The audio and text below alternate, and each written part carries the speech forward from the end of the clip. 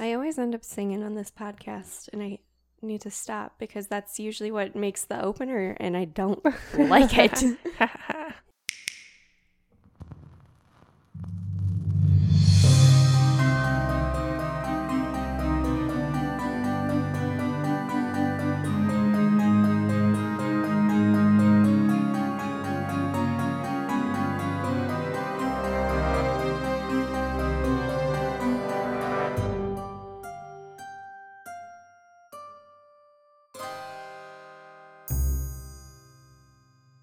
Good morning, good day, and good evening.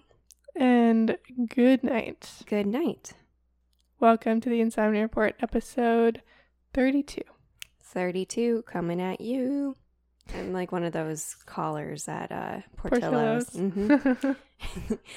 Number 41, your order is done. I'm Margot.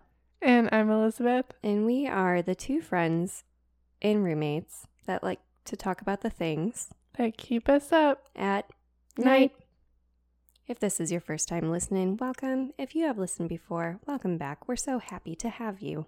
Thank you for listening. Today we got a wild card for you. Who knows what it's going to be? No idea. It's going to be wild, I think. Wild and crazy on this Wednesday night. It's only Wednesday. Wow. Wow. So I will go ahead and light the candle or do the thing we do, the ritual. Right, it is a ritual, isn't it? It is. Would you like to tell me about your week? My week. I mean, if you slept soundly, it's okay. Oh no, I had the weirdest dream last night. Ooh, tell me. Let's analyze it. It was so okay. Well, there were a couple different dreams. Ooh, a lot in your subconscious. The one super weird dream I had was it was you and me. It was you and me and a bunch of other people we know, and we were in like this mass like VR game. Ooh, spooky. Like, you know how people like wear the goggles and whatever. Yeah, they're play wild. A game. Mm-hmm. I've never done it. Have you done it? I went to the Museum of Contemporary Art, and they had something there, and it was weird. Oh, with the internet exhibit? Yeah, yeah, something like that. I went to that. I never did the game. I mean, I've done laser tag, but not a VR game. We should do it, maybe. We'll find one, sure. But anyway, so yeah, we were in this like gigantic VR game, but it was like super violent, and there were like zombies everywhere. Nice. And then the game kind of ended, but like I was still in there, and I like couldn't figure out how to like get out. You and sound stressed. It was really weird. I have that irrational fear that I'll get, I don't know, like Jumanji. Oh yeah. You know, I don't know. I guess it's not an irrational fear, but I've always had that like in the back of my head. I'm like, what if I got caught in here?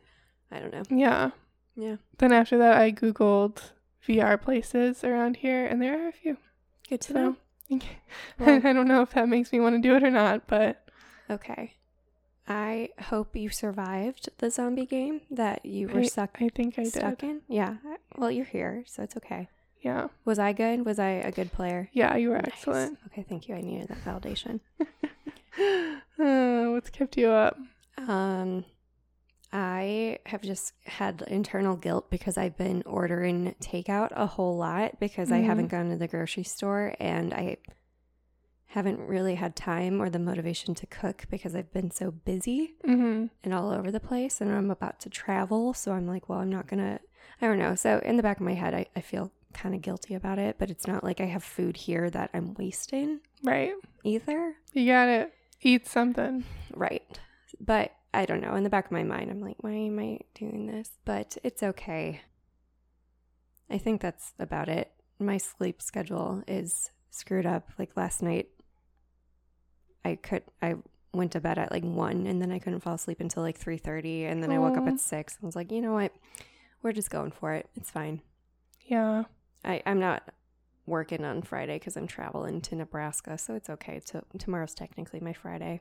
You can sleep on the plane to Nebraska. Yeah, we'll see what happens. I might read a book because my next book club meeting is on Tuesday. It's not going to happen. I don't have time to read an entire ass book.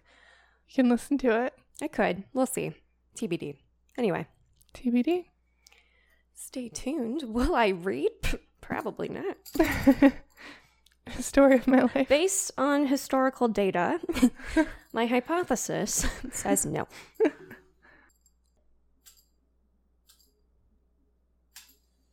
we go. Fire. I feel like Tom Hanks in Castaway. That was a stressful scene. Doesn't he like cut himself? Yes. Well, he does that, but then when he makes fire for the first time, he's like, oh, fire. You know, like, yeah. But Tom Hanks' voice. Yes. Love that man. Yes, I do too. I love him very much. Tell me something wild. Okay, it's not very wild. Maybe it is. I'll be the judge of that. Well, thanks. Okay. I'm doing some name association because that's how I like to start these sometimes. Ooh. So I'm going to list some names of some people, and I want you to tell me either the first thing you think of or what you know them for. Okay? Okay. Walt Disney. Mickey Mouse. Mm-hmm. Oprah Winfrey. The interview she did with Harry and Meghan. James Dyson. Is that the vacuum guy? Yeah. Okay. J.K. Rowling.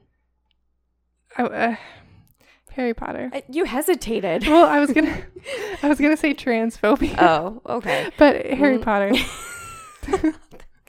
Okay. Thomas Edison. The light bulb.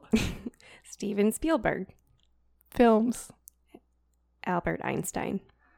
E = MC squared. Bill Gates. Computers. Also newly single. Yeah, oof. Beyonce. Single ladies. Colonel Sanders. Kentucky Fried Chicken. Jim Carrey. The Mask. Was he in that? Yeah, okay. Michael Jordan. Basketball. Stephen King. Books. Yep. What do all these people have in common?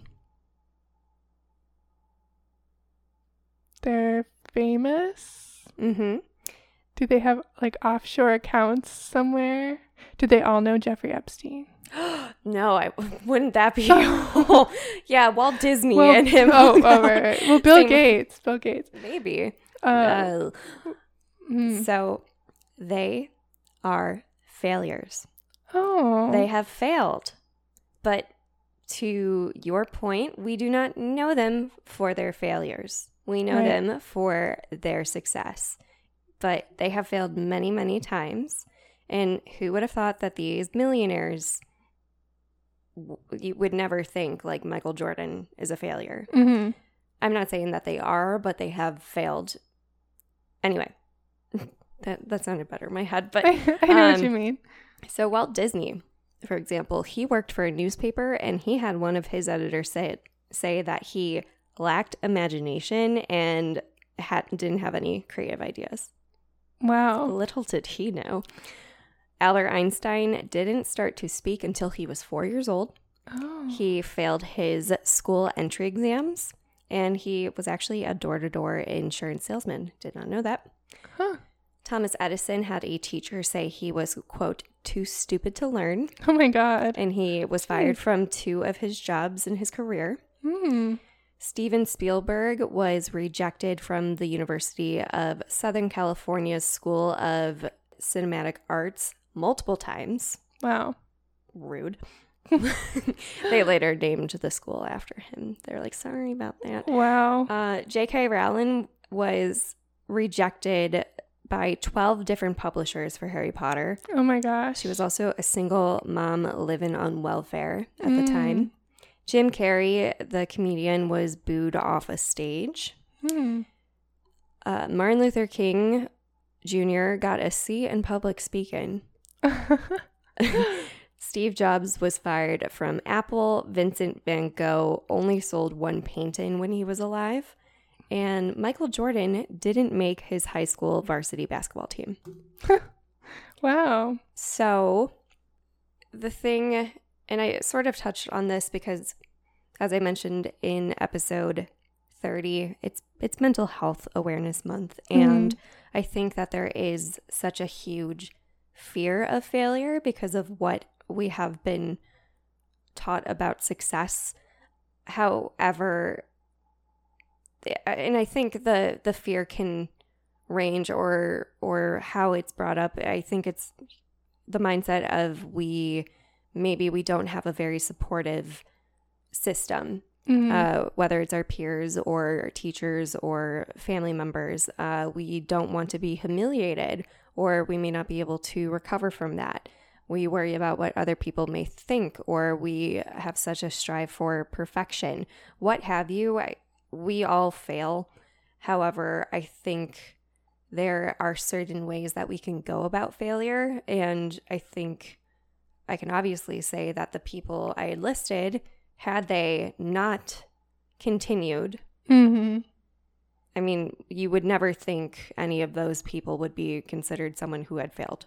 Right. Because when you think of Einstein, you're like, he's a brainiac. And, you know, when you think of Walt Disney, he was incredibly creative and like I'm just trying to make a point that no one is perfect. Even these celebrities, even these millionaires, even the people that we do look up to, or the media or entertainment industry or entrepreneurs look up to. So in an article from Medium, Paul Ellsworth sums it up beautifully when he said, "We see failure as the end result of our efforts, or worse, we see it as the definition of our character." So I think I can generalize when I say that a lot of kids nowadays don't fail. Like, that makes me sound old when I'm like, kids these days, but hear me out. I mean, like, the thing with participation awards is everyone gets a trophy at the end of the season, whether or not the team actually won the championship. So, for example, when I was a little tyke, back in second grade, I was in a soccer league, and our team name was the Scooby-Doos. And it really wasn't for me. I liked soccer, but I was also in dance at the time, and dance was more my thing, but I still did it. I liked the orange slices at halftime, and yeah, right. But I would literally sit on the field, pull in the grass, watch the ball roll past me, and my head would just follow it. I literally did the same thing. Yeah. And like, my coach would be like, "Margot, go after the ball." And then I said, "You go after the ball." So my mom was like, "Okay, I think we're done." But at the end of the season, I still got a trophy. Did I deserve that trophy? I don't think so. Did I get one? Yeah. I mean, I showed up. I did what the coaches asked of me during practice, but did I truly earn it? No. I don't think so. I mean, I went because my mom told me to go, because she signed me up and she thought it'd be fun. Yeah. My brothers did soccer and they liked it, but I'm not a runner. Anyway, long story short, I think, I mean, when we get these participation awards, or when, you know, everyone's involved or everyone makes the team or that sort of thing, I think it's great because it allows kids to socialize. But when they get to a certain point, I think it doesn't feel as rewarding. And I think we know when we get undeserving rewards. It doesn't feel the same of like, yeah, we won. It's like, oh, everyone, like, okay.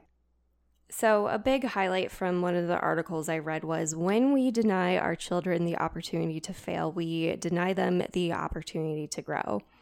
Dr. Sadeghi further mentions that the most important step towards growth and change is taking personal responsibility for one's own life. So another thing is, if we have parents that are constantly doing things for us, or, you know, if we get a bad grade, they're the ones like that are emailing the teacher rather than working on what did you do wrong, or, oh, my kid doesn't whatever. Or, you know, if their room's messy, it's just easier for the parent to like clean it up because it's like, it would take me 5 minutes. I think sometimes we need the hands-on experience, or we need the discipline at an early age.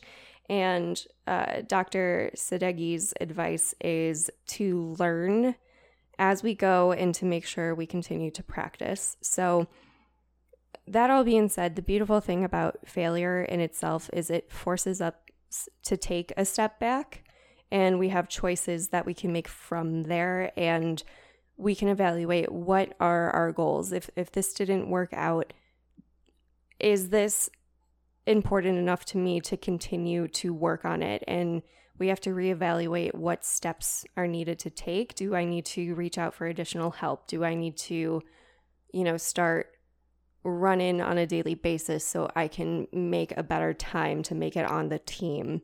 Or, what do we take a path that is safer and just say, you know what, okay, whatever, I'm over it, and then we don't try out next year? Or do we sit with that pain or that disappointment, and do we further try to prove to ourselves that this does matter and I am worthy of finding this success? So what really means the most to us? When we fail, we build resilience in that we are able to problem solve and plan for the next time around. And it allows us to figure out what skills you have and what can be done to further improve them. So to my point earlier, some of the most successful people have failed many times. However, when we look at J.K. Rowling, Steven Spielberg, and Michael Jordan, we don't go, look at that person, they failed a lot. We highlight where they are, but then we can take a step back and I guess relate to the fact that they are human and that they didn't get there overnight. Like no one is, unless it's like monarchy or something, no one's born into that, which is I guess why we like a comeback story, Right. So I guess the point I'm trying to make is in our society, we highlight the accomplishments, but we also often don't put light onto what the journey looked like to get there. We all know failure is a part of life, but it's not glamorized. And I'm not trying to make it seem glamorous or say like everyone should try to fail, but I think it's just reframing the way we approach failure. However, when we fail, it gives us a false sense of accomplishment, and it can cause us to self-sabotage if we don't have a healthy way of learning from it.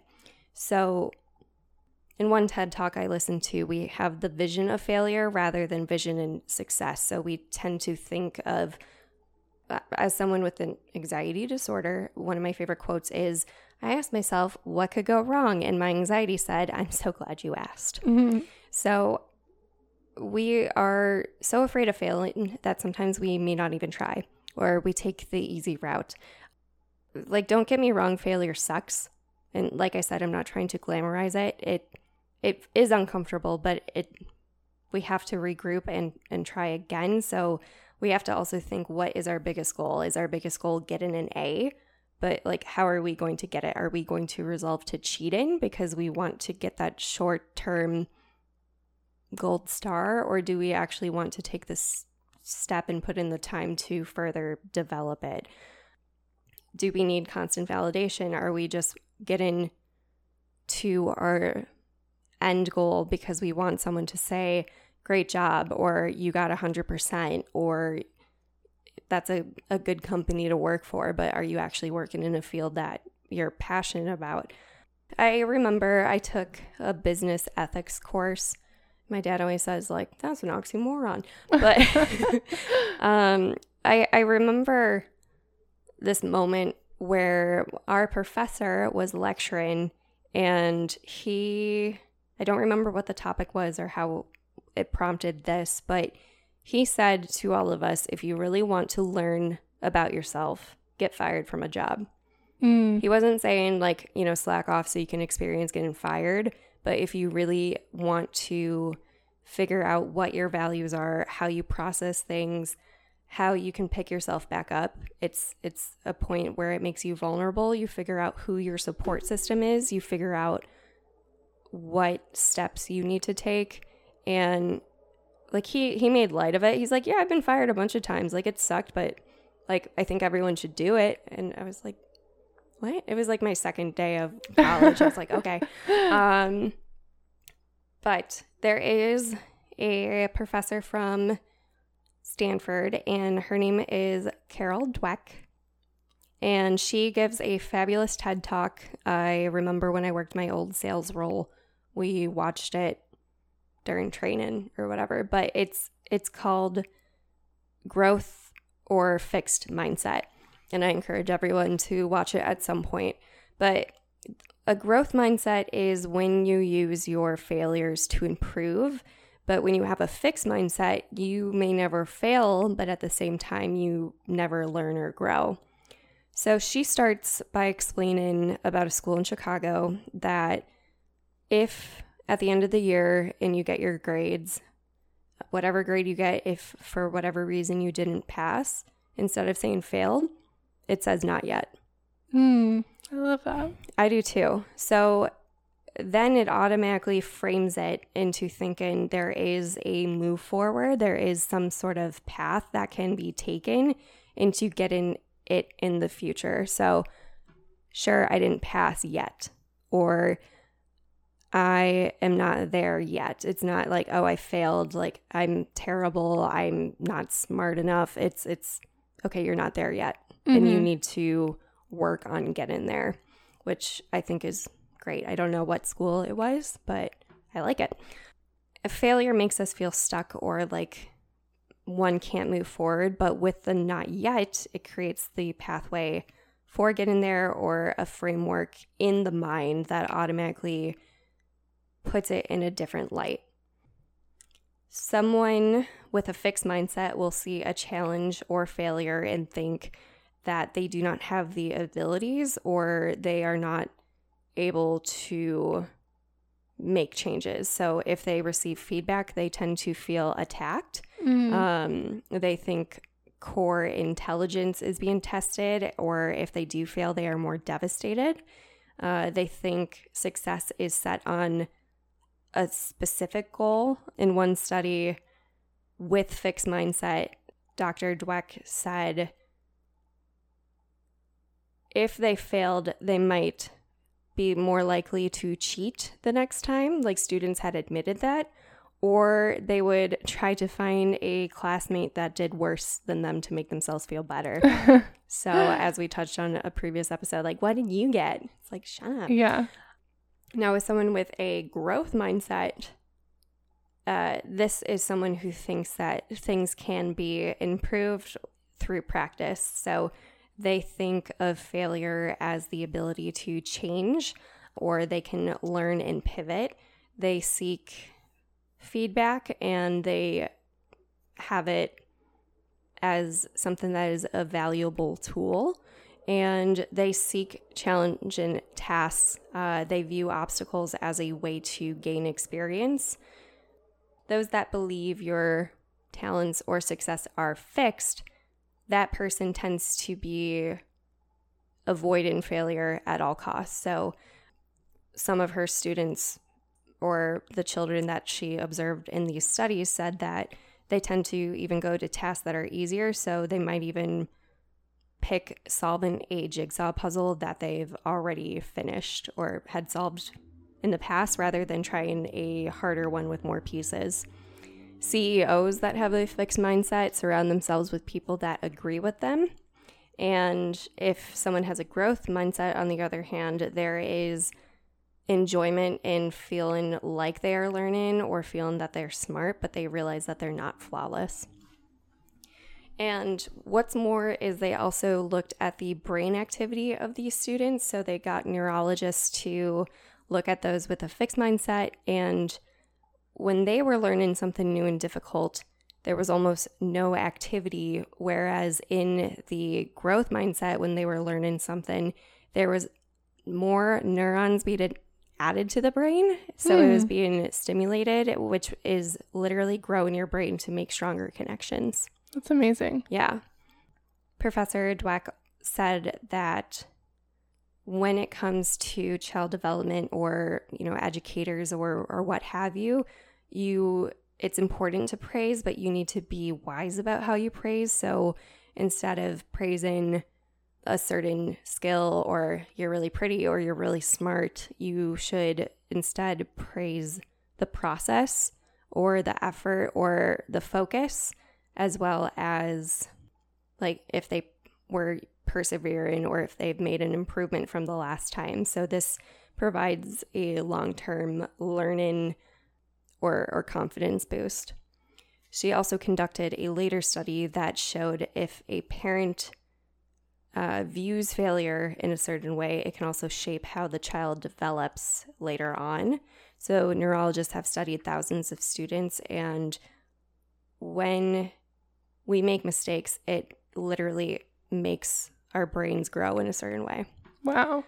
So according to an article in Harvard Business Review, when it was given advice to managers, if you want to help your employees grow, every once in a while, like not every day, but you should give your workers a task that is a little above their typical day-to-day task or above their ability, and have a conversation of, I expect this will take a while and I want you to work at it. And, you know, this is something that might take a little bit longer than your typical task, but it's okay if mistakes happen, and assure them they can do it, because that gives them a boost of, oh, they're challenging me. So they have a mindset of, my boss has confidence in me to give me this harder project.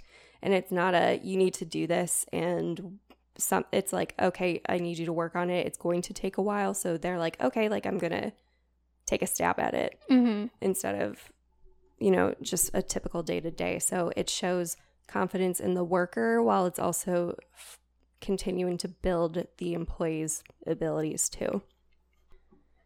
So in all, failure teaches us about ourselves. It also, as I mentioned, it teaches us a lot about our support systems if people are there for us when we are at a low. But in turn, it also teaches us how to be empathetic and humble in times where it happens, because it's not always, look at me, like I never fail. It's, hey, like, do you want any help with this, or can I give you feedback? It's like, I know where you are at this time. So failure teaches us patience, the value of hard work once we reach that yet. I already said that. If you have children, or I guess this is beneficial at any age really, but teach your kids or your peers or your workers, whatever situation you're in, to praise the effort. Or you can say things like, I know you worked really hard on this. Or if they are stuck, take a pause and encourage them to take a pause and ask, how do you plan on problem solving this the next time? Or you can normalize mistakes and ask them what they did and try to get them to understand what didn't work, rather than just like putting your head down and being like, I failed.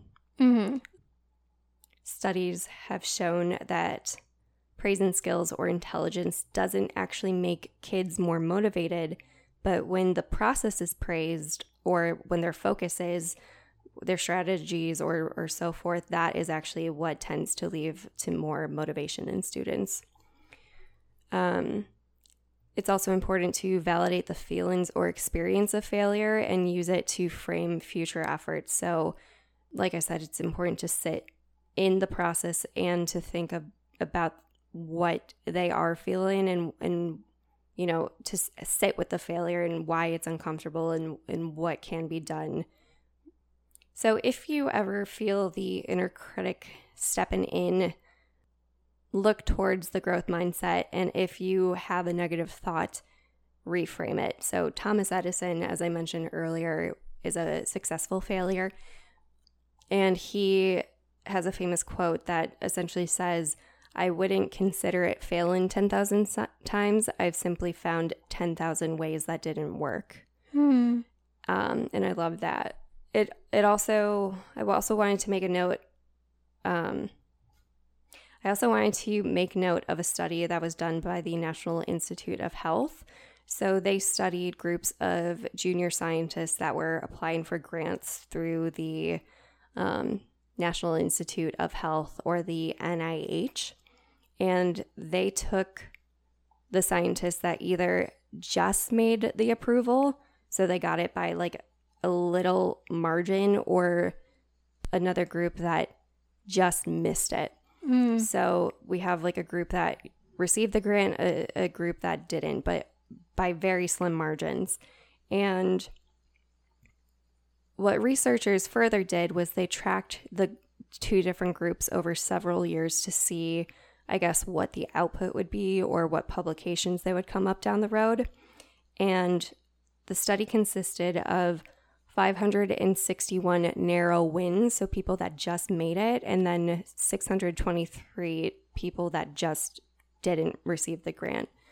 After reviewing the submissions and publications of the two groups over the years, they found the publications of those that had missed the grants the first time were more likely to produce publications that were more successful, more well-received, or more so referenced in later articles. Wow. So it was more so of a hit than the ones that actually received the grants in the first place.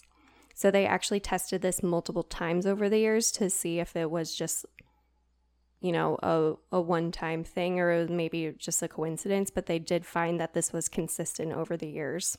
And to directly quote the findings, these results document that despite an early setback, near misses outperformed narrow wins over the longer run, conditional on remaining active in the NIH system. The finding itself had a striking implication. Indeed, take two researchers who are seeking to continue their careers in science. While both near miss and narrow win applicants published high impact papers at a higher rate than their peers, comparing between the two groups, it is the one who had failed that is more likely to write a higher impact paper in the future. So if you want to better help yourself and others to celebrate the small wins or to call out someone that deserves it, that can go a really long way. Other ways that you can work on reframing it is to practice mindfulness and set goals both in the short term and the long run. If you do have a long-term goal, break it down into smaller tangible chunks. Because if you just say, I'm going to lose 100 pounds, it's like, okay, but when? Mm-hmm. How? Like, what are you going to do? Is it in, like, by 3 years, by the age of 40 set? Like, right. Because if you just say that's going to happen and then it doesn't happen, it's... Anyway. Additionally, when it comes to failure, it's often easy to blame yourself or to think negatively about yourself, but you also need to consider what is in your control and what is not. So if you go and apply for a job and you interview, but they pick a different candidate, it may not have been you had a bad interview or you don't have a good resume. It's just, it was a different circumstance that worked out better. So it's not a reflection of you. And success does not also always mean fulfillment. In life, it's also important to set boundaries and to strive to learn, but, you know, you don't necessarily, even if you have a really good job, that doesn't necessarily have to be what fulfills you. Mm-hmm. And I think that's something that's hard to understand because it's like you are not your work. You work to live in a way. Like you work to pay bills. You don't work to go have a great time unless you indeed do it. Good for you. Tell me where you work. But anyway, that all being said, I also want you to think about what is currently stressing you out and ask yourself, will it matter tomorrow or in a week, in a month, or 10 years from now? And chances are no. We can think about times that we have failed, but can you remember what is stressing you out like a year ago today? Chances are no. No. So it's important to forgive ourselves, but it's also important to remember what it took to get where you are today.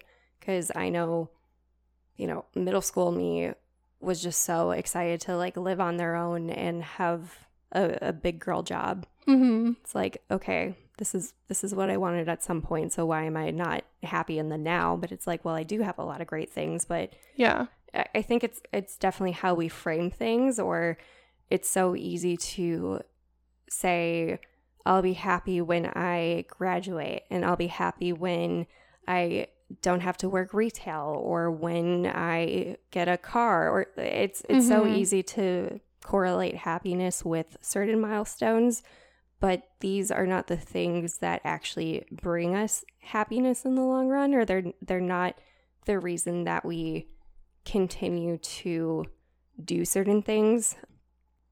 I also thought it was interesting that studies have shown that when women make mistakes, they tend to blame themselves more, whereas when men make mistakes, they tend to blame outside factors. If you find yourself self-sabotaging or getting in some, I do this all the time, I call it analysis paralysis, or if you fear failure or if you're doubting you can do it, think of the worst case scenario, like if you mess up and you get fired, you find a new job. You know, there's always a plan B. You can also think rationally. So if you make a mistake at work, it's not like you may have had a bad day, but that doesn't mean you're bad at your job. It's also important to think, when you think negatively towards yourself or your failures, think you would never talk this way to a friend if you are. So talk to yourself the way you would talk to a friend, because I would never look at you and be like, you idiot. I hope. No, I would never. But that's something I say like all the time when I, make a typo in an email, just trivial things that no one's going to think about in like 30 seconds, you know? Also, when we look back and think of our happiest moments, it's a snapshot in time. Maybe it's a day or a big event like a wedding or a milestone. Like my college graduation was a really big day for me, but it, like after time, everything returns to normal. So fulfillment or being fulfilled is an ongoing process through various failures and victories. So fulfillment is not just reaching things to make you proud, but it's carving a way to get a life that you are proud of. And a Harvard University psychologist had said, no matter what level people start at, it takes about 10,000 hours to become an expert in something, and it takes 66 days for something to become a consistent habit.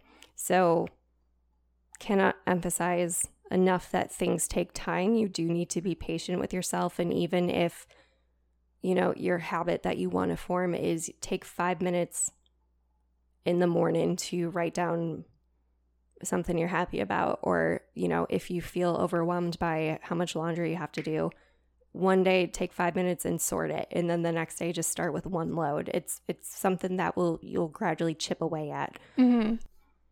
Some things that you can do in your everyday life to help you reach your self-fulfillment is to, again, figure out what your core values are and what means the most to you. So is it your family? Is it creativity? Is it alone time? And when you have that foundation, then you're able to build based off of that, or prioritize. Like if you need to set boundaries because you do appreciate, alone time, or if you need that creative outlet, you're able to frame what you need in order to feel that happiness. Whereas, obviously I need to go to work, but I also need some sort of creative outlet, and creativity is a very big value I have.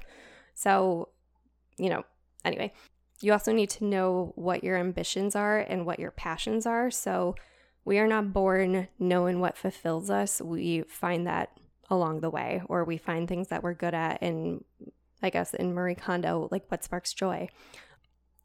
Be patient with yourself and be proud of who you are, because a lot of the times we will compare ourselves to others, or we'll put on a mask or act a certain way. Or I think with social media, it's you're just seeing these little snapshots of people, and then it's easy to kind of go down a spiral and feel like you're not good enough. And most importantly, success is not linear. There's no black and white success story. Like, yes, I think it would be great to be a millionaire, but that's not in the cards for me, So we can't all be doctors and lawyers. I think it's important to embrace the journey. Take time to rest, take time to reevaluate and focus, and importantly, recharge. So listen to your body. If you have PTO or sick days, take them. If you are faced with adversity, how you react also speaks to itself. So if you throw a tantrum or if you blame others, it's like, no, you are the one that brought yourself here. Like, one thing that helps, and I do a lot of like meditation apps, and I have more self-help books than like the Library of Congress. I don't know, but something that is proven to be successful is go to bed and before you go to bed, write down 3 things that went well during the day and 1 thing that you will do to make tomorrow even better. And when you wake up, write down 3 things that you are grateful for and 1 thing that you will do for yourself today. You can also practice self-affirmations. I have a lot of sticky notes around my computer monitor with like, you got this. Your hair looks nice. I remember one time you bought me a box of like affirmation Band-Aids. Oh. I never used them because I was like, these are precious. So they're in my like bedside drawer at home at my parents' house. Cute. And again, speak to yourself as if you were speaking to a friend. And like in summary, I'm not saying we create a new system where we, kind of flip what failure and success is. I'm not saying we should get a gold star for failure, but I'm saying there's a difference from having failures that were avoidable and careless rather than learning from a failure that didn't work out initially and being able to know the difference. Your failures do not define you, but your failures are a way to reset, and they are a way to experiment and find an ultimate goal for continued success. So if something's not working and you continue to do it, that's not how you grow. And if something's not working and you are able to step back and say, this is not what I want, then it's time to take a new direction. So that is my spiel. Thank you. Mm-hmm. I think I really like that you're sticking to Mental Health Awareness Month.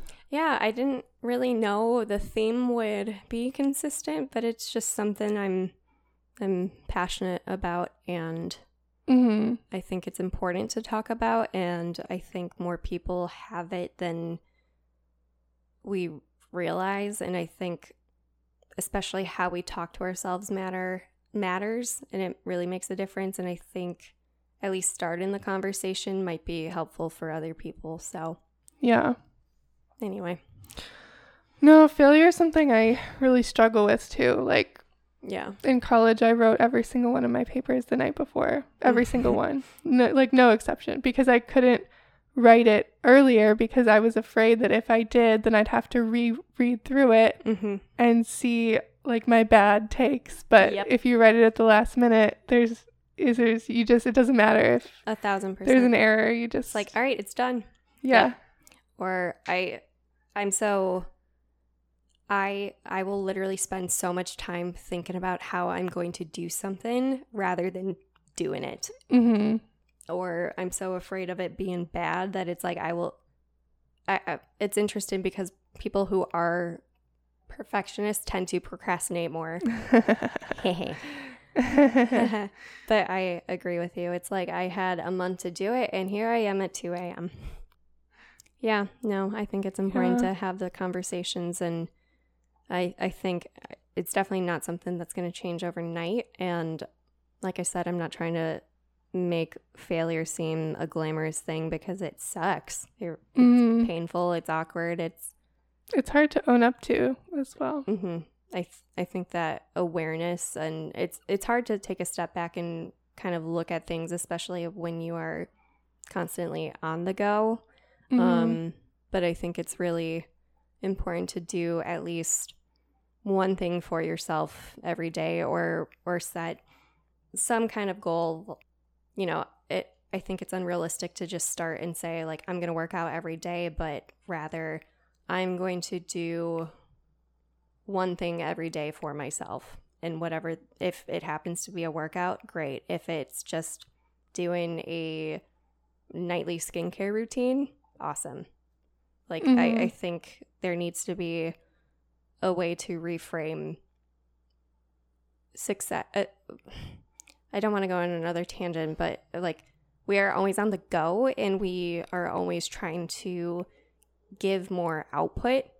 And I think there is beauty in just resetting or just sitting with our thoughts and just being in the moment rather than, okay, like I know when I go to bed and I hit the pillow, I'm like, I need to do this, I need to do this, and it's like, okay, like I need to be okay with the fact that everything today is done and it will be there when I wake up. Right. So anyway, I've said many times, I'm not a psychologist or a therapist, or all of our opinions are our own, but we do encourage you to take care of yourself, and I hope that was helpful. And again, you are not your failures, so it's okay. Thank you. I've failed many, many, many times. I've failed classes. I've bombed papers and not papers. I've failed exams. I've done really cringy things. Like I'm human, you know, like, right.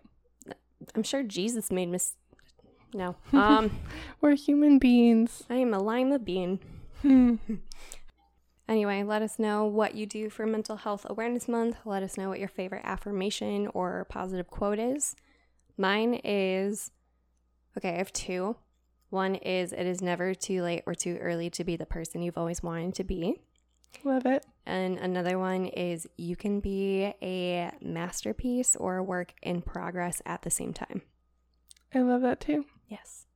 I've read something about how like works of art are never done. No, they aren't. They're simply and you just need to be able to step away right. and just say, it's beautiful. Like, oh, yes, I agree. As a former art major, you could literally spend 40 hours just trying to work on the curve of a nose. It's so, anyway. No, nothing's ever done. I'm done. I'm so done, but it's never done. Okay. When you think of the most valuable substances in the world, what comes to mind? Oxygen, clean water. Like monetary value. Oh, diamonds? I mean, those are valuable. They're rare. I would say Bitcoin, but I don't understand Bitcoin. Me neither. The most valuable things, I guess, money, right? Like literally money? Yeah. Wait, say it again. What's the question? The most valuable substances in the world. Substance. Alcohol. Weed? Like stuff that costs a lot. Cocaine. Yeah. I mean, I don't know how much cocaine costs. I don't either. Like stuff that people use, like legal stuff. Guns? Well, prisons. Like a substance. Medicine. Yeah. I'm just like, this is just a warm up. A spaceship. Oh yeah. Substance? Expensive. Substance. Is it like substance abuse? So like opioids? I feel like big pharma is involved. No. Oh. Okay, here's a clue. We eat it. Cheese. No. Chocolate? That would be nice. I mean, I value both of those things a lot. No. Truffles. Oh, that's a good guess, but no. Fish? Cows? Water. No, I already said that. You don't eat water. I eat ice cubes. I give up. Okay. I'm not saying I failed. I'm just saying that I'm admitting. Not yet. Not yet. Okay, here's a clue. It's brown. Chocolate. No. It's a liquid. Whiskey? No. Hot cocoa. No. Wait, am I close? It's sweet. God's tears? You put it on pancakes. Syrup.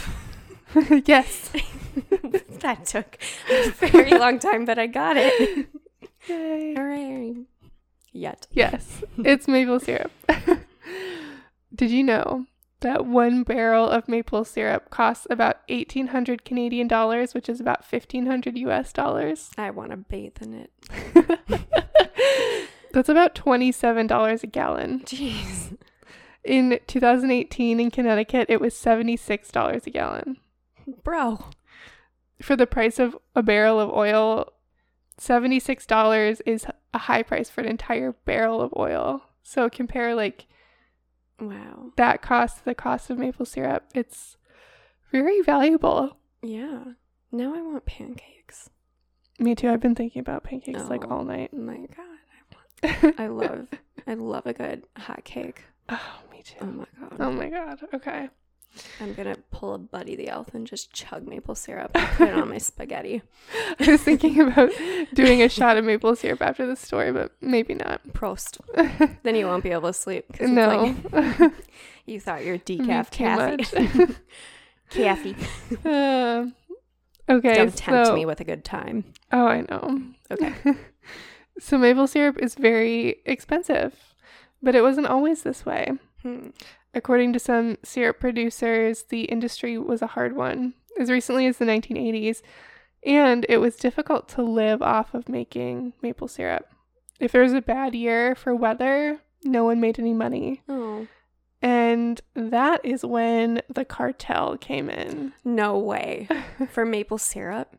Yes. I feel like it's such a painful, like it takes so much and then you have to boil it. It's a long process. Yeah. Okay. Yeah. There's a cartel for syrup. Okay. There is. According to Merriam-Webster Dictionary, a cartel is defined as a combination of independent commercial or industrial enterprises designed to limit competition or fix prices. And that's what the Federation of Quebec Maple Syrup Producers, or FPAQ, which I will from now on refer to as the Fed, which is just a nickname that I made up. Okay.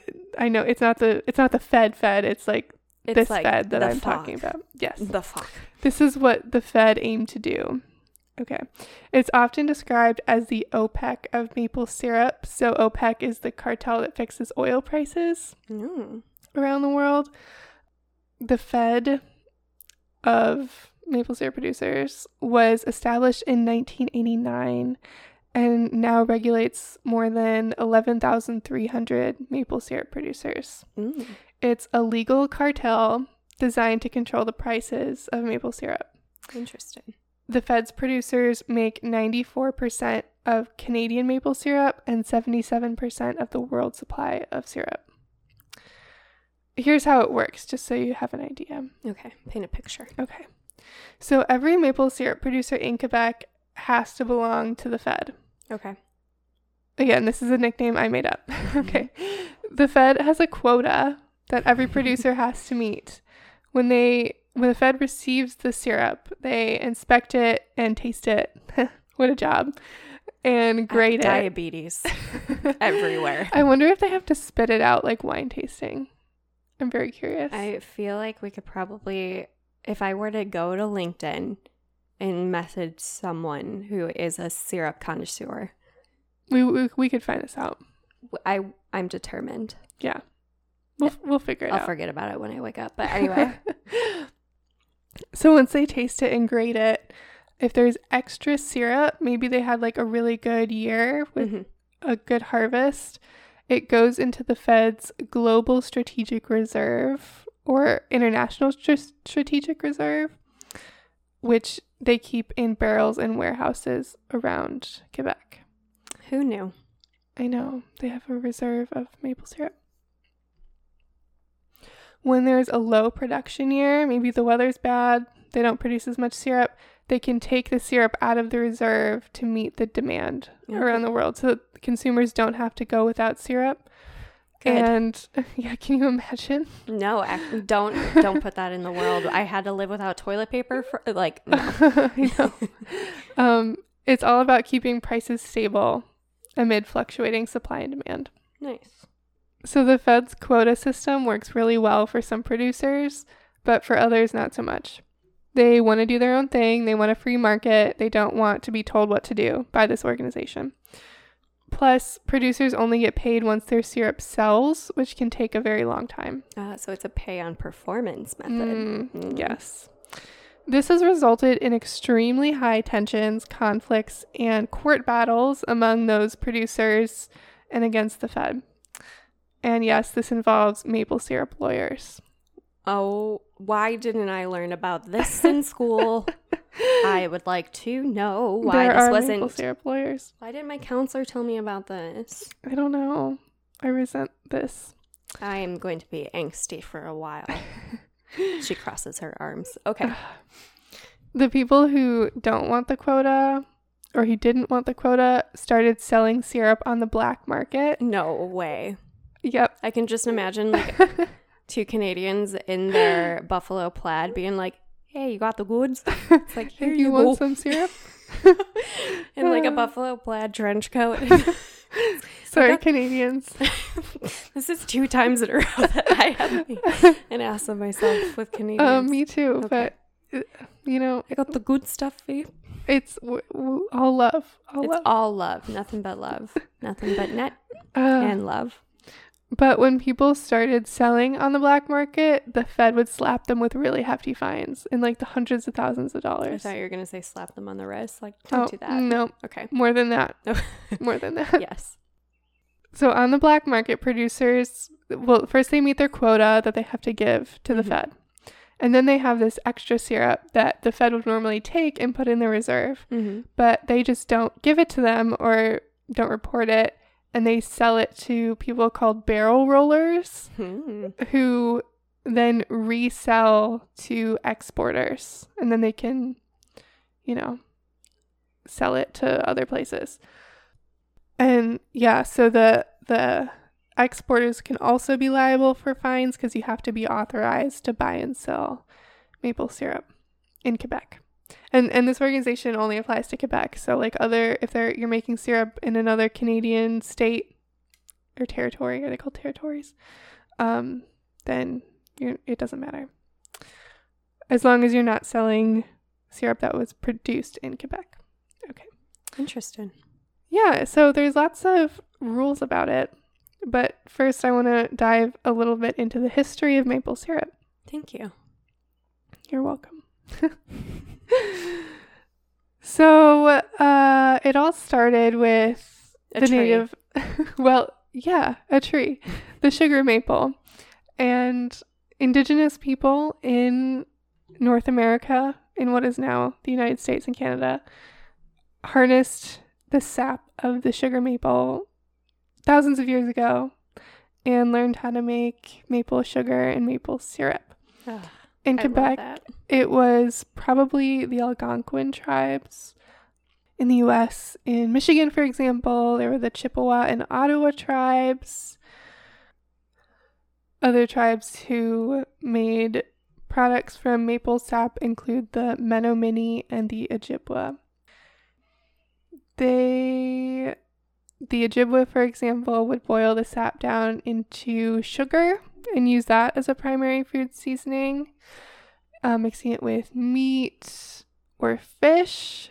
Oftentimes they would make the sugar, they would like put it in the pot with meat or fish and then take out the meat or fish and then continue boiling it. So it was like multitasking kind of. Sounds so good. Doesn't it? Like I've never really thought about putting maple syrup on fish, but I feel like that would be really good. Or like maple sugar. Something I've made before is you put like, I can't think of it, Dijon and brown sugar. Ooh. And then you bake it and it makes like kind of a sweet tart, like. That sounds really good. It is good. So I could see it. Yeah. With the brown sugar. That sounds so good. I'm so hungry. I know. The Menominee tribe would make a cut in the tree, and this is similar to the other processes of the other tribes. They would cut the tree and use a wooden spout to put it into some kind of receptacle. A wooden one probably. And then they would boil it to make syrup, strain it through woolen blankets to remove any detritus. But some of the first original processes of making syrup or sugar was that the sap was collected in troughs made out of bark and then were left outside in the winter to freeze, and then they would take out the ice, and then behind there would be syrup. And then once cookware was sort of invented around the 1st century, then they started boiling and doing it that way. There are different legends that explain the initial discovery of maple sap. The Algonquin tribe has a story about how the chief of one tribe threw a tomahawk at a tree, and then sap ran out of the tree, and then his wife boiled venison in the liquid. I would have been like, oh no, I made the tree cry. Right? Like, I don't know what I would think. Like, is the tree bleeding? Like, oh, I wouldn't know. I'm sorry. There's another version that says that someone stumbled on the sap while running from a broken maple branch. Oh. The Chippewa and Ottawa tribes have a legend about a god named Nanabozu who saw that people were becoming lazy because they would drink the pure syrup from the maple trees instead of like getting food elsewhere. Which, like, fair. Yeah. Like, I would do that. Like, if I had, like, a fountain of maple syrup. Oh, 1,000%. Like, what else would I eat? You know what I mean? Like, nothing. Right. Anyway, so he was like, yeah, these people are, like, not doing this. You need more nutrients than that. Yeah. So then he cast a spell on the maple trees that made the syrup turn into a sap that required boiling or processing like before it could be... Yeah, made into a syrup. So, yeah, and then, you know, when the white colonists came, Native Americans taught them how they made syrup, including the French in Quebec. When you make maple syrup, to make 1 gallon, you need about 40 gallons of sap, which is a lot. That's a lot. Sap is 98% water. Wow. And then once the producers collect all the sap, they boil it over a fire. And if you keep boiling it after that, it turns into a sugar. So instead of, you've probably seen pictures or maybe, I know we did this in Girl Scouts. We went and saw like tapping trees. Yeah. Where they have like buckets underneath and stuff. But in Quebec nowadays, they usually drill holes in the trees and have like these plastic tubes. It kind of looks like a maze. They're like all over the place in these groves of trees, and so that the sap goes straight down the tubes into these really big tanks. They're like vacuum sucked. Oh. Kind of the sap, fancy. yeah, out of the trees. So it's like kind of high tech, but I'm pulling like a Lorax. I don't know. I feel kind of bad for the tree. Yeah, the tree's like, help. You're sucking the life out of me, and I'm like, ooh, syrup. I work all day for you. No, I think the trees are fine. I hope so. Yeah. I'm projecting some kind of... Sap typically runs out of trees when the temperature is around 40 degrees after a night when it's below freezing. So like March or April is when they usually harvest most of the sap. Interesting. I would think it was in like fall. Yeah, it's in the spring usually, I think. But also like temperatures can get around then. That's true. I guess when I think of maple, I think of fall because the leaves. Yeah, I'm not 100% sure. Either way, I'm fine. But 45 degrees. Cool. Yes. Cool. And the places where they have like groves of sugar maples are called sugar bushes, and where they process the syrup is called a sugar shack. I feel like that would be a fun pet name, like Hey Sugar Bush. Hey Sugar Shack. Hey Sugar Bush. Sugar. So now that we've learned more about maple syrup and how valuable it is, I want to talk about a crime that took place regarding maple syrup. Oh my gosh. Okay. Tell me more. On August 24th, 2012, Okay. the Fed informed the police that there was a theft at one of their reserve warehouses. So where they keep their, like, the global supply reserve of maple syrup in these big barrels in different warehouses around Quebec, there was a theft. A worker named Michael Gavreau, or Michel Gavreau.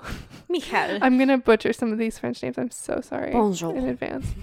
I do not speak French, for the record. She speaks German. Yes, it's not French. You could just do the German pronunciation. Michel Gavreau. No. Okay. Michael was doing inventory in a warehouse in the town of Saint-Louis-de-Blanfort. I mean, that sounded pretty French Jeez, to me. I'm so sorry. Okay. And he was trying to climb up on the barrels to inventory. Yeah. Count them or whatever. Sure. He should have gotten a ladder. Anyway, I'm sorry. Well, yeah. So he was climbing up on them and he nearly fell because they shifted underneath him, and they're not supposed to do that. Ooh. Because each barrel weighs over 600 pounds each. But for these, that wasn't the case. They opened the barrels and found that they were empty. No. Others noticed that some of the barrels were rusting, and maple syrup shouldn't do that. Like, even if it's cold, it doesn't create condensation or anything. Oh. So they opened those up and they found they were filled with water. No. Where are That's they? not good on pancakes. Ew, no. Gross. It's like pour water on your pancakes. Okay. Overall, 9,561 barrels of maple syrup were stolen. How? Worth more than $18 million. $18 million. $18 million. Oh my God. The biggest theft ever in Quebec. Ever. Yeah. Wow. The police set up a team of 250 investigators, which included the Mounties and U.S. Customs. Okay. It was the biggest crime scene they'd ever investigated. They spent 2 weeks figuring out which barrels were empty and which weren't. And how were they supposed to find the stolen syrup? Like, how do you find stolen maple syrup? Just look at someone who's like rolling around. Nothing to see here.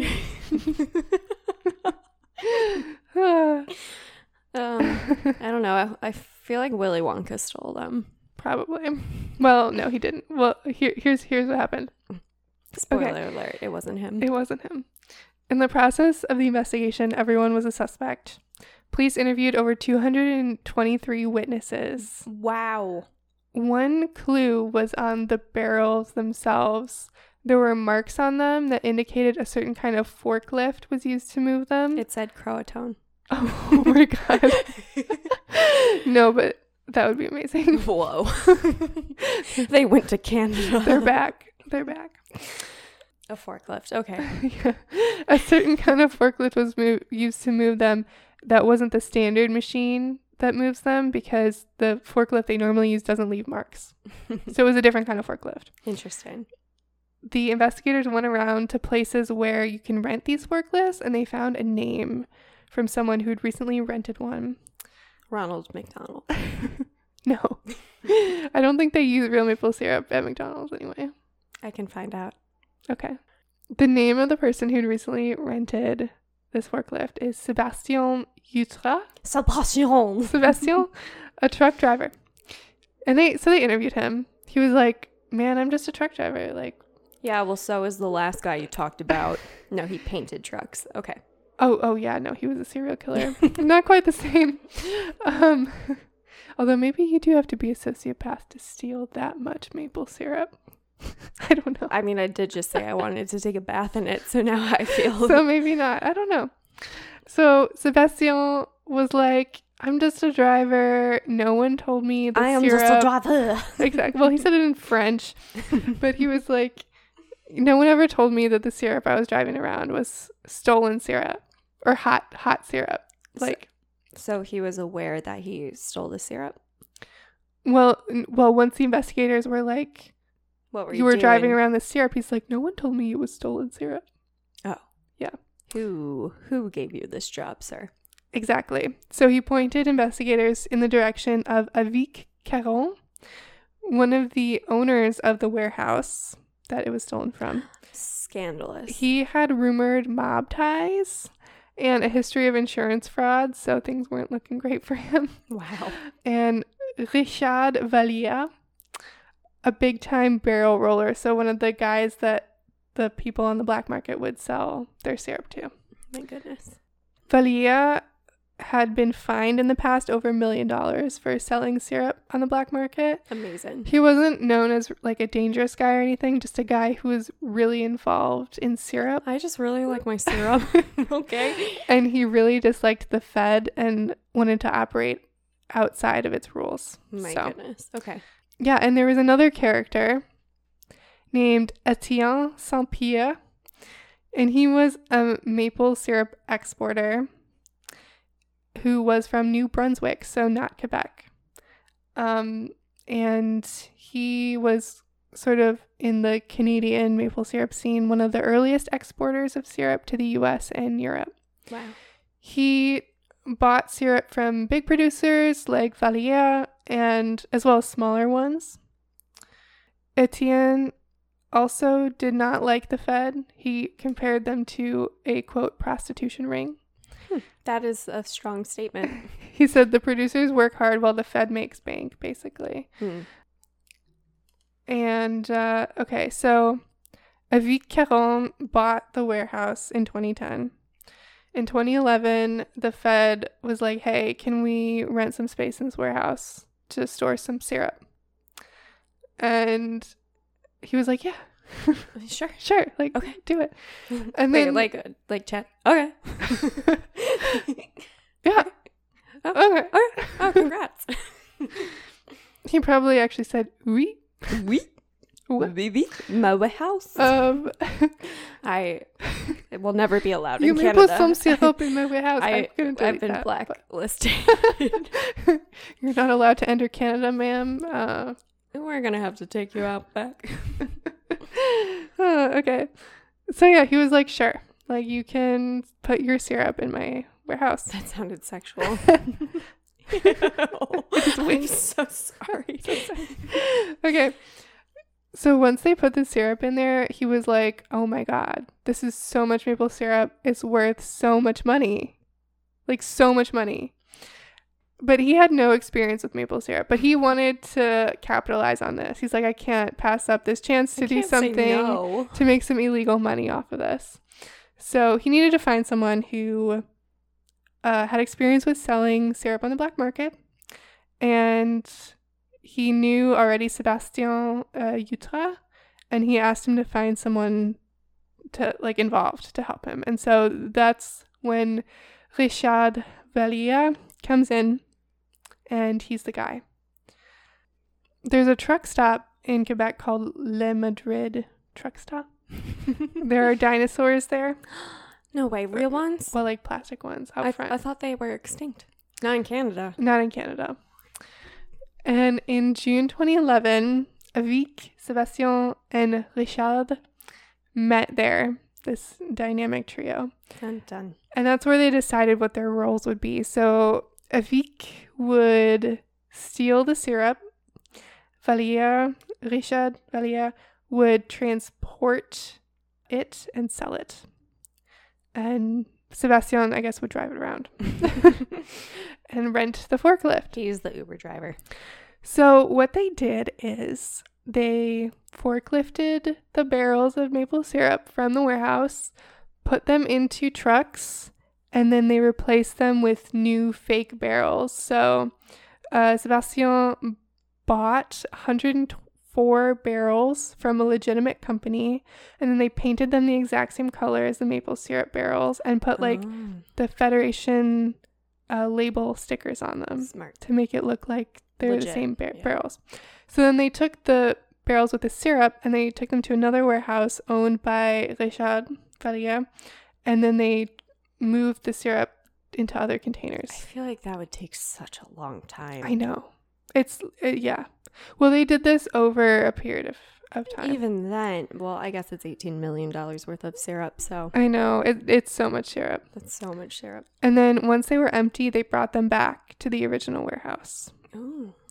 And then Richard Valliere sold the syrup to Etienne Saint-Pierre, the guy in New Brunswick who was an exporter, and he exported it to the US, Germany, and Japan. Wow. Yeah, so it was an operation. Yeah, I'm exhausted just thinking about all that work. Yeah, eventually Richard and Sebastian, they were kind of uncomfortable with how deep they'd gotten. I'm uncomfy. I thought it was just going to be like one or two barrels. Like, they all got burner phones and had to text each other on those because they were like, they're going to track our calls. Like, my mom's going to check my phone. Yeah. And so, yeah, then the Fed came in to do their inventory, and the guys tried to distract them. I don't know how they thought that would work. Look at that dinosaur. But it was no use. They were caught. Avik told Richard that if he spoke out, he would get shot in the head. Whoa. He said, I know where you live. Oh, my God. Which is terrifying. Yeah. But then the investigators, circled in and Sebastian testified against Avik and Richard and Etienne Saint-Pierre. Even though Etienne was outside of the main crime, he wasn't involved in stealing the syrup. He did sell it. And as I mentioned before, since it was produced in Quebec, that's illegal. Even though he claims that he didn't know. He said, they said I plotted, but I never plotted. Richard just called me and he asked me if I wanted syrup, and I said yes. So, yeah. I mean, who would say no, really? Right. Who would say no? Not me. The Fed went through Etienne's business. They seized all of his syrup and all of his business documents, closed his bank accounts. He also thinks the Fed had ulterior motives, that they wanted to just stop him from doing business in general so they can extend their control. Oh, so they were looking for market. Okay. Yeah. All three were found guilty. Avik Caron got 6 years in jail and a $1.7 million fine. Richard Valliere got 8 years in jail and a $10 million fine. Etienne Saint-Pierre got 2 years house arrest. Gunshot or firework? I don't know. Hopefully it was a firework. At 1:24 in the morning? Yes. Okay. I don't know. We'll say firework. Okay. We'll see. Yeah, Etienne Saint-Pierre got 2 years house arrest and a $1.03 million fine. And Sébastien Hutra got 8 months jail time. So they would probably be out of jail now, right?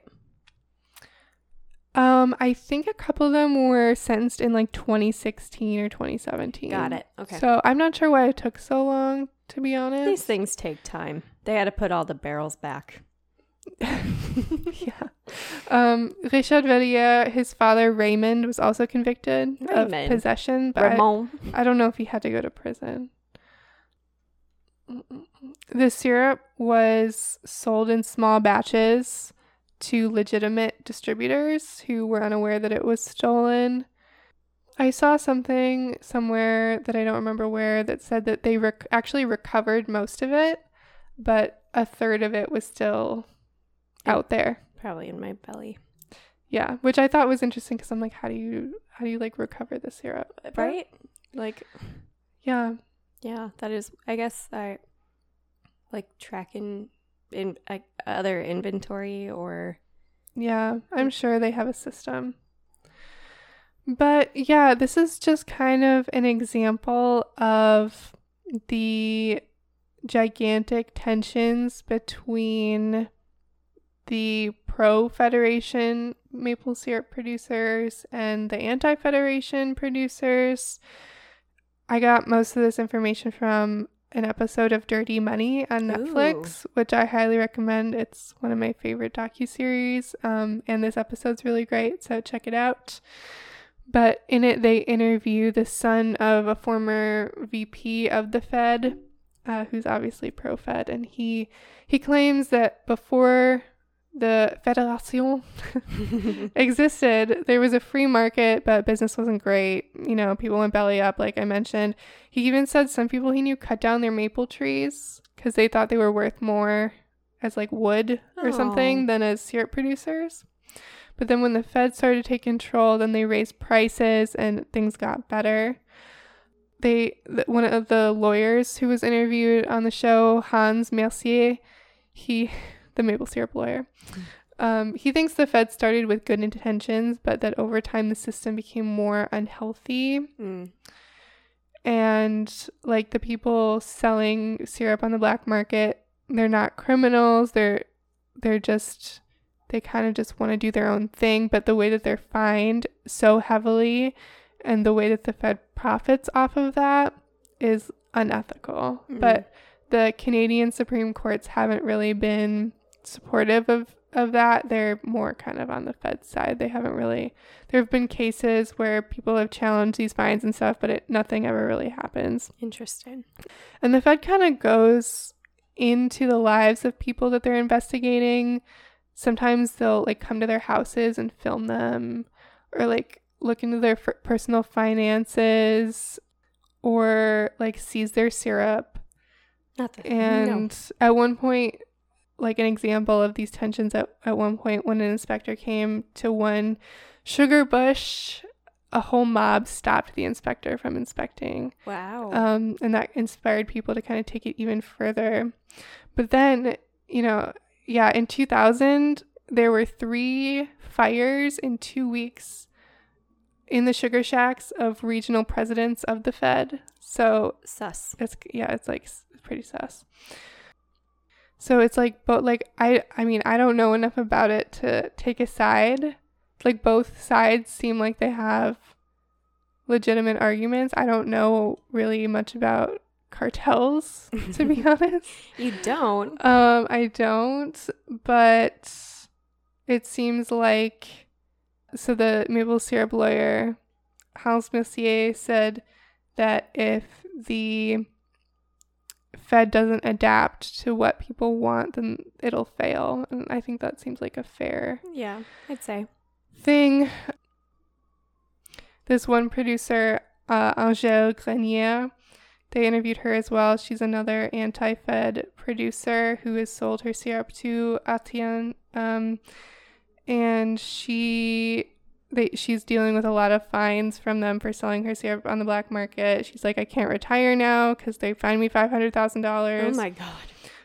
She said the Federation has turned buyers into criminals. They've decriminalized drugs in Canada, but they've criminalized maple syrup. And she's like, people don't want to lose their freedom. The maple syrup lawyer is like, I'm going to keep fighting this crusade. At the same time, the pro-Federation people are like, they said in the past 15 years, they've doubled their syrup exports and tripled the value of syrup. And they've said without the Fed, there'd be no maple syrup industry. So it's like, I don't know. I don't know what the answer is. I'm not even Canadian. But I really like maple syrup. I do too. And I hope that some people can find solutions to this conundrum. Yeah. And that everyone syrup, can just enjoy the syrup. I don't know why, but this makes me think it's like a Canadian Breaking Bad. I just want us all to get along and practice mindfulness and have maple syrup. Like, that's all I want in life, okay? That will be my fulfillment. In this documentary, they had a clip of people, when they, like, drizzle it into snow and then, like, eat it. Yeah. I've always wanted to do that. Me too, but my mom has always said the snow hasn't been clean enough for us to do that. Fair. Yeah. So she's like, well, maybe if we lived in, like, Alaska. And I was like, we're not going to go there in the winter. We'll just have to go to Quebec. Okay. I've always wanted to go. All right. Have you been there? No, okay. I have not. I've heard Montreal's lovely. I've heard it too. I just want to go anywhere, but yeah. Thank you. That was fascinating. I never in a million years would have guessed. Me neither. Any of that. I will have to check out that documentary. I've seen it in passing because I honestly spend more time scrolling than watching things. Very interesting. Thank you. Yes. Thank you. Now I want pancake. I like when you did the popcorn one. All I wanted was popcorn. Now all I want are pancakes. Oh, so good. I was reading about like, I guess Canadians just like get really offended at the concept of like fake maple syrup. Ugh. However, I think it does have its time and place. Like if you're at an IHOP, they're not going to give you a bottle of $15 maple syrup. They're going to give you the fake flavored stuff. And that's the special thing and about it. And it's good. Right. Like it's not the same. No. But it does its job. Right. No. I love IHOP. I know. Like I don't actively say, I want to go to IHOP today. But when I'm there, it's after a night of drinking. And I always love it. Oh, yeah. Yeah. One of my goals is to go to a Waffle House. I've never been to one. Let's go on our way to New Orleans. Have you been to a Waffle House? I've seen them. I don't think I've ever then we been have there. to go. Okay. Let's go. It's decided. Sounds good. Wait, do they have real maple syrup? Well, I doubt it. It's your point. Yeah, it doesn't matter. I doubt it. Same with like Mrs. Butterworth. My parents were always 100% pure maple syrup.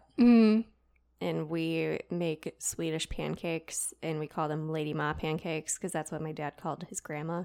Oh. Because I guess he didn't want to say grandma, or she didn't want to be called grandma, so he called her Lady Ma because she was a lady and a ma. I don't know. But anyway, we always have pure maple syrup with Lady Ma pancakes on Christmas. I love that. Syrup is so good. Oh my God. And it's like it's like a native, it's an indigenous ingredient in North America, which I think is really cool. Right. Like what else can you say is, I mean, we have a lot of corn. I looked, McDonald's syrup is corn syrup, which is fine.